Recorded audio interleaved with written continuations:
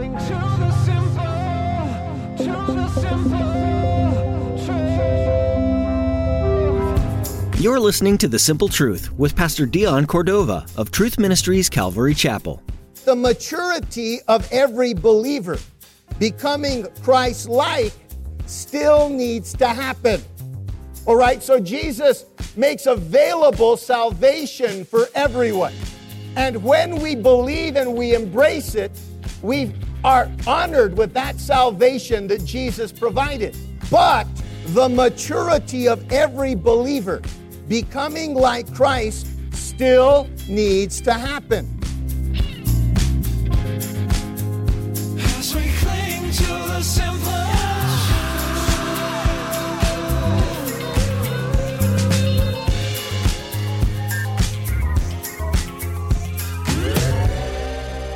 Salvation from Jesus is easily the best and most rewarding gift that one could possibly receive on earth. But where do we go after we receive our salvation?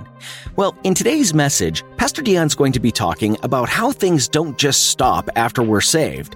Moving forward, we're called to grow and mature as Christians in the faith. And in doing so, we become more Christ-like. That's done through community, reading in His Word, and deliberate prayer.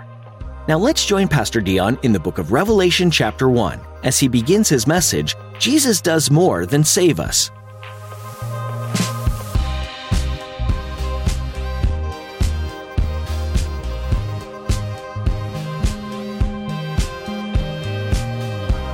We also discussed, since God exists, what is He like? And we talked about that. And one of the beautiful pictures of what God is like is in His Son, Jesus Christ. Everybody say His name, who? Jesus, right? Now, for the past couple of weeks, we've been talking about the person of Jesus. Now, Jesus was the second person in the triune Godhead. He has the same nature and character and attributes as God the Father. All right? Jesus is eternal. He is all-powerful. He is all-knowing. Jesus is sovereign. In fact, Jesus referred to Himself like this in the book of Revelation, chapter 1. He said that He is the Alpha and the Omega, the beginning and the end. Read this line with me. The one who was and is to come, the Almighty. Let's say it out loud. He is what? The Almighty. All right? Now, He said He was the Almighty in three different eras. The past, the present, and the future. Well, guys, it's interesting because the Bible breaks up human history in three eras. Now, there are several dispensations throughout the Bible, but only three eras that the Bible talks about. Past, which is actually is the Old Testament, from creation to Jesus' birth. That is the past. Everybody said the what? The past. Then there's the present.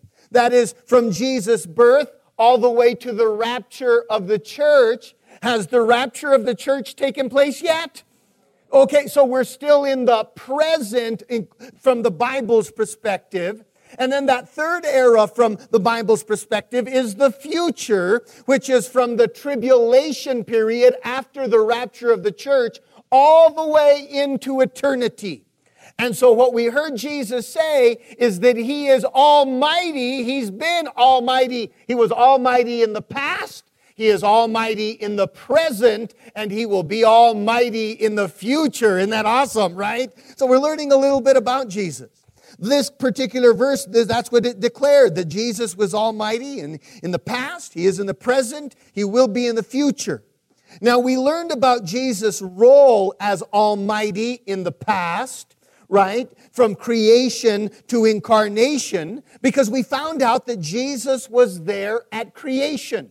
He was the designer, the builder. It was through His work that Jesus created the universe and the earth and everything about it. We also found out that Jesus was there throughout Old Testament history. Even though we don't see Him physically, He was there. Jesus was seen in Abraham's day in the Old Testament as the lamb that was caught in the thicket or in the shrub. If you remember, the Lord asked Abraham, Abraham, do you love me sincerely? And Abraham said, Lord, you know that I do. And the Lord said, well, I want you to do something for me. If you love me sincerely, I want you to give me your only son, the one I blessed you with in your old age. Now listen, before you get all weird about God is asking for his son, it was a test. Everybody said what? It was a test of sincerity. Nevertheless, Abraham passed the test because he took his 21-year-old son up to Mount Moriah. He laid him on a rock and he said, trust me, or trust me. And so he raised up the knife to plunge it into his son. And the Bible says that the Lord gave him a substitute. A ram got caught in the thicket, in the brush. The angel of the Lord told Abraham, lower your knife. Now I know for a fact that you are sincere about your love for me, and the lamb or the ram will be the substitute for your son. Isn't that awesome, guys? It was beautiful. It was Jesus in the Old Testament. He's seen as the ram caught in the shrub. Jesus was also seen in Moses' day as the Passover lamb. Jesus was seen in the wilderness wandering as the manna that came down from heaven and the water that gushed out of a rock. Jesus is seen in the Old Testament as the captain of the Lord's army in Joshua. Jesus was seen as the lamp of Gideon, as the ark that David danced before and sang. Jesus is seen in the Old Testament as the subject of all of the Psalms and the topic of all of the Old Testament prophecies. And then, last but not least, but Jesus is seen inside of the fiery furnace with the 3 Hebrews who were thrown in there because they would not bow their knee to a foreign god.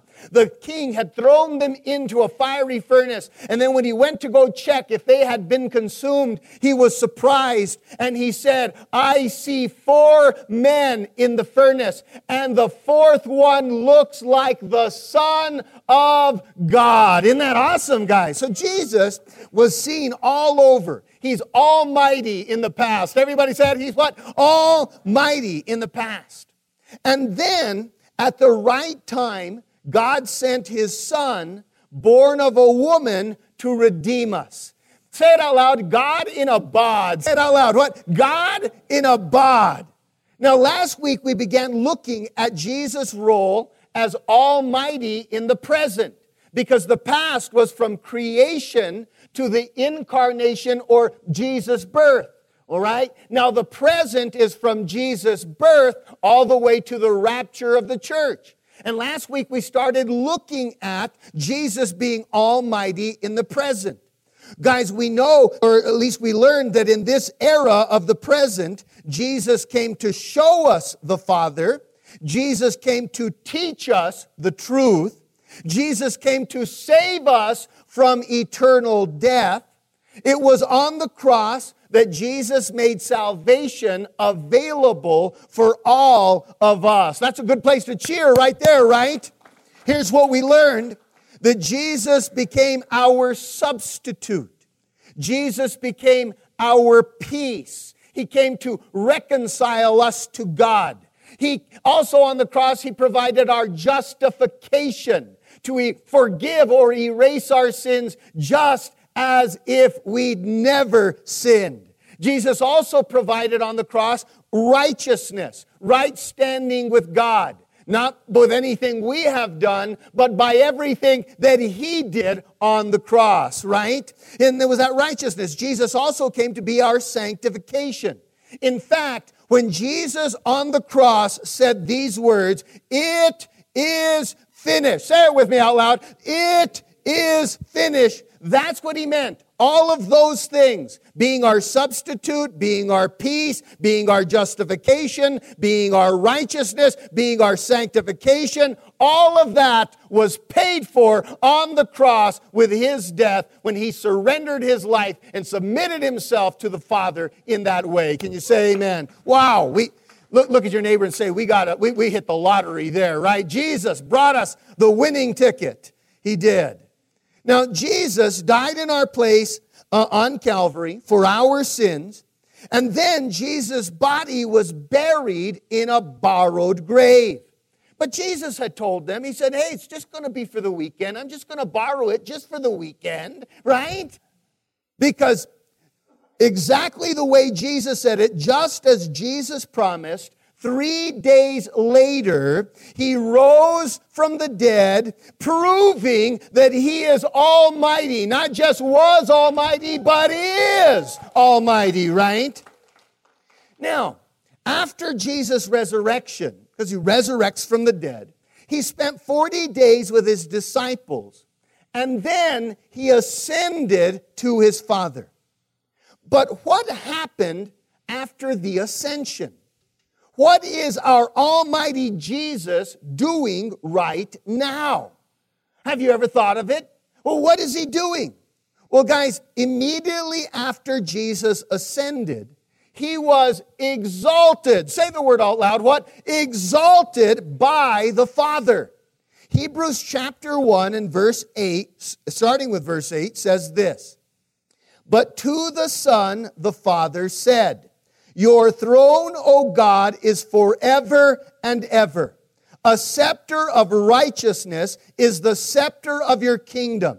Sit at my right hand till I make your enemies your footstool. So when Jesus ascended, there was a coronation. God looked at Jesus and called him God and gave him the scepter of righteousness and the scepter to rule. And he said, sit down at my right hand until I make your enemies your footstool, which will happen in the future, right? He said, but he tells him that because at present, right now, Jesus he was exalted in heaven. He is given the scepter of righteousness, the leadership of everything, and that's how he's exalted. Philippians 2:9 says this about that particular coronation.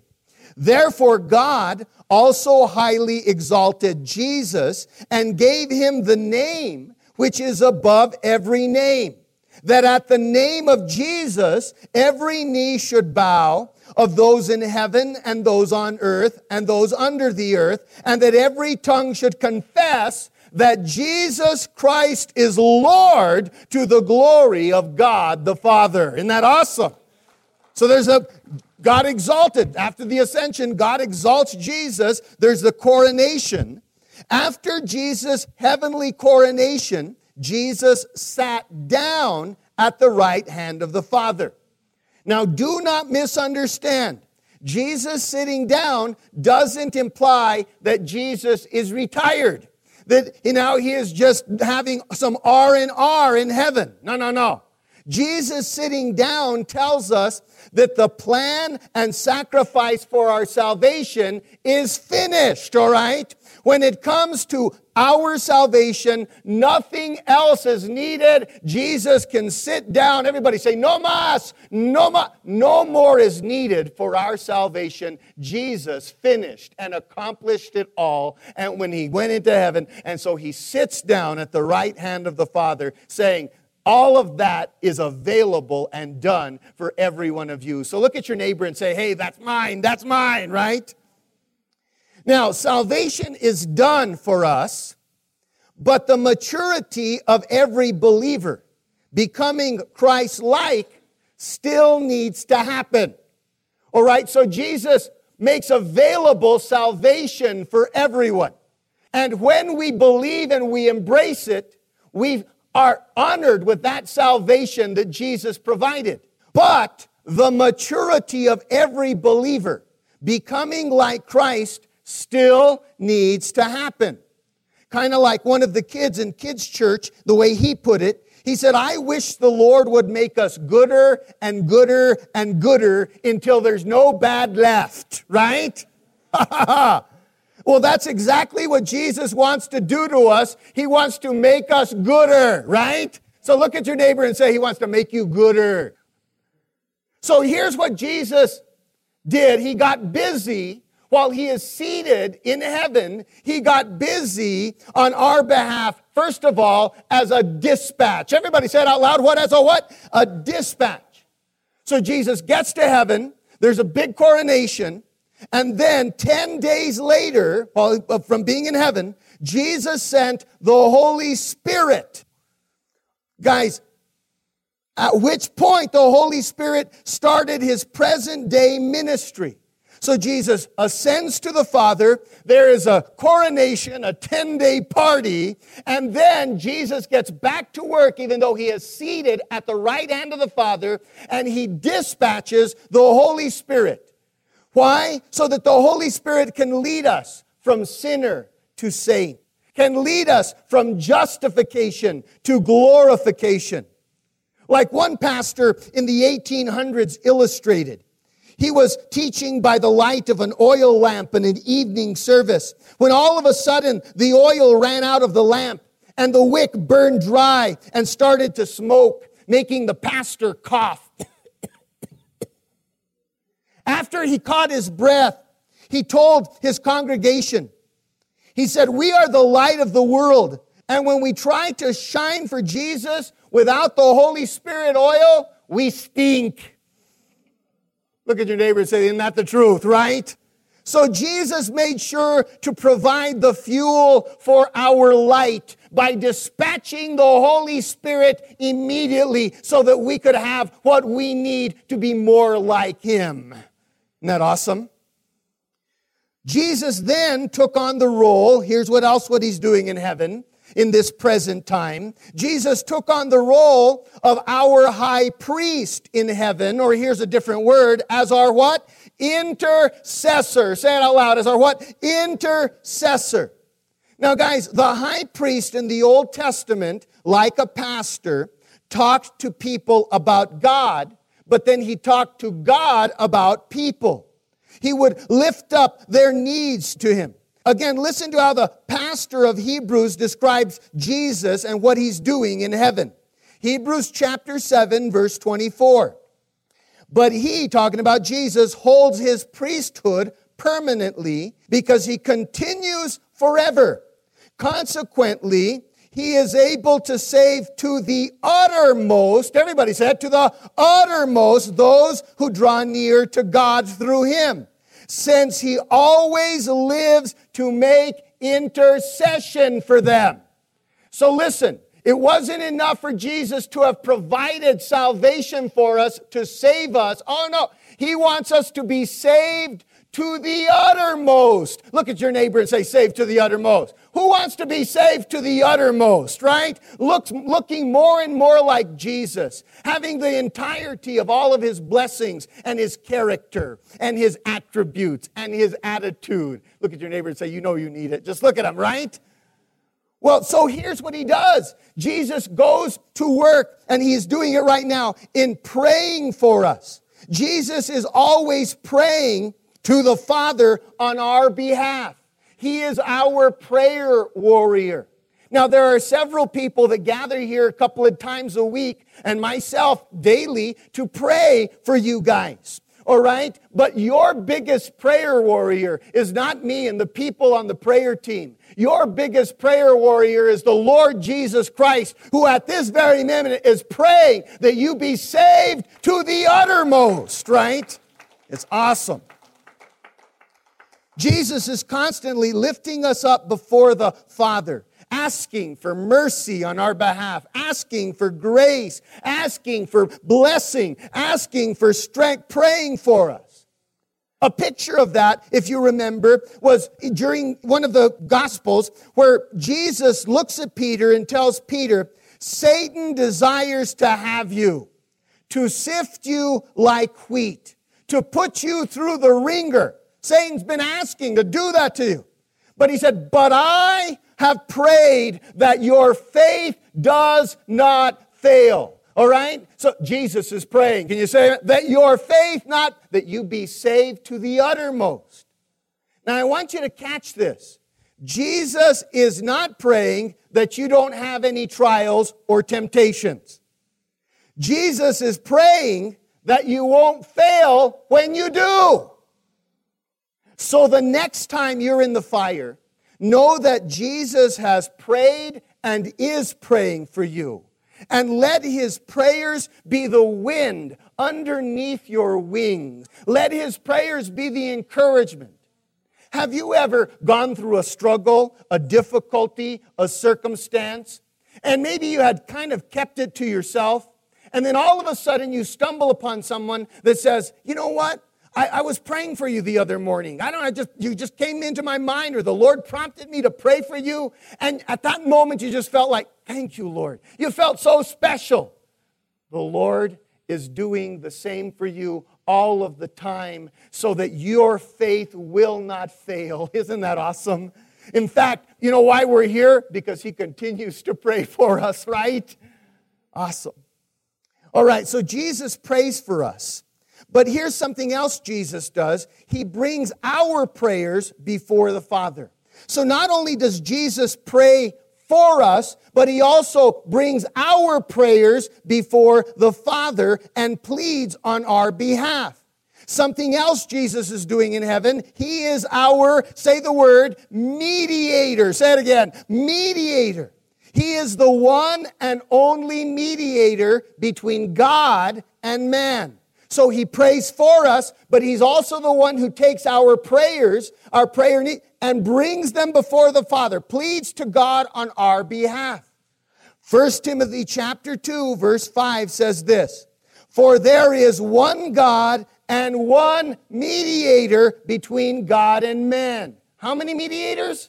One mediator, and it is the man Christ Jesus who gave himself as a ransom for all. So Jesus is the one who is taking our prayers and bringing them before the Father. And he is the only one that has access to the Father in that way. That's why praying to saints is ineffective. No one else can fill the role that Jesus does.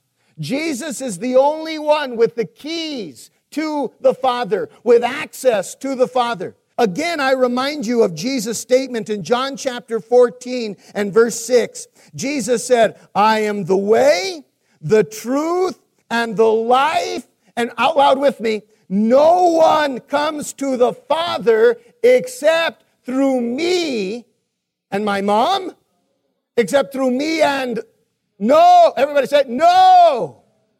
Through him. So, that's one of the reasons we have been told in the New Testament to pray in the name of Jesus. Because Jesus is the only one that can unlock heaven, can unlock help, and can unlock healing. He is the closer, closing the gap between us and God. So here's what he's doing. He's praying for us, but he's also taking our prayers, our petitions, our needs, and he is presenting them and pleading them to the Father on our behalf as a mediator. As we cling to the simple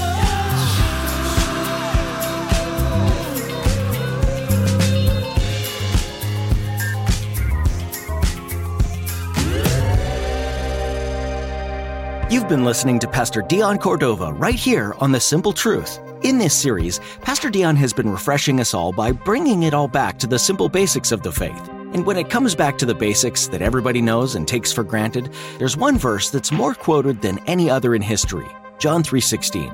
"For God so loved the world that he gave his one and only Son, that whoever believes in him should not perish but have eternal life." Take a moment and bask in the glory of God's unending, unstoppable, unfiltered love for you. He loved you so much that he gave his Son for you. Have you said yes to him? If you haven't, here's your chance. Just tell him that you repent of all the wrong that you've done and that you believe in him. Make him Lord over your life today. It's the only response we can have to a love that's that big. If you made that decision today, would you let us know? Call us at 505-753-4363. Once again, that number is 505-753-4363. We want to celebrate with you. The Simple Truth is a ministry out of Truth Ministries Calvary Chapel in Espanola, New Mexico. Are you in the area? Even better than a phone call, stop in and see us. We're here at 9 and 11 a.m. every Sunday and Wednesdays at 7 p.m. We're so excited to meet you and have you join us for worship. You can find all the information you need at tmcalvary.com. Once again, that's tmcalvary.com. We hope to see you soon, and we'll be back next time with more from the Simple Truth. You're the one that we proclaim. We'll be fools for you as you work in us. May your power show in the deeds we sow. Let us join our hands, and together we stand. Together we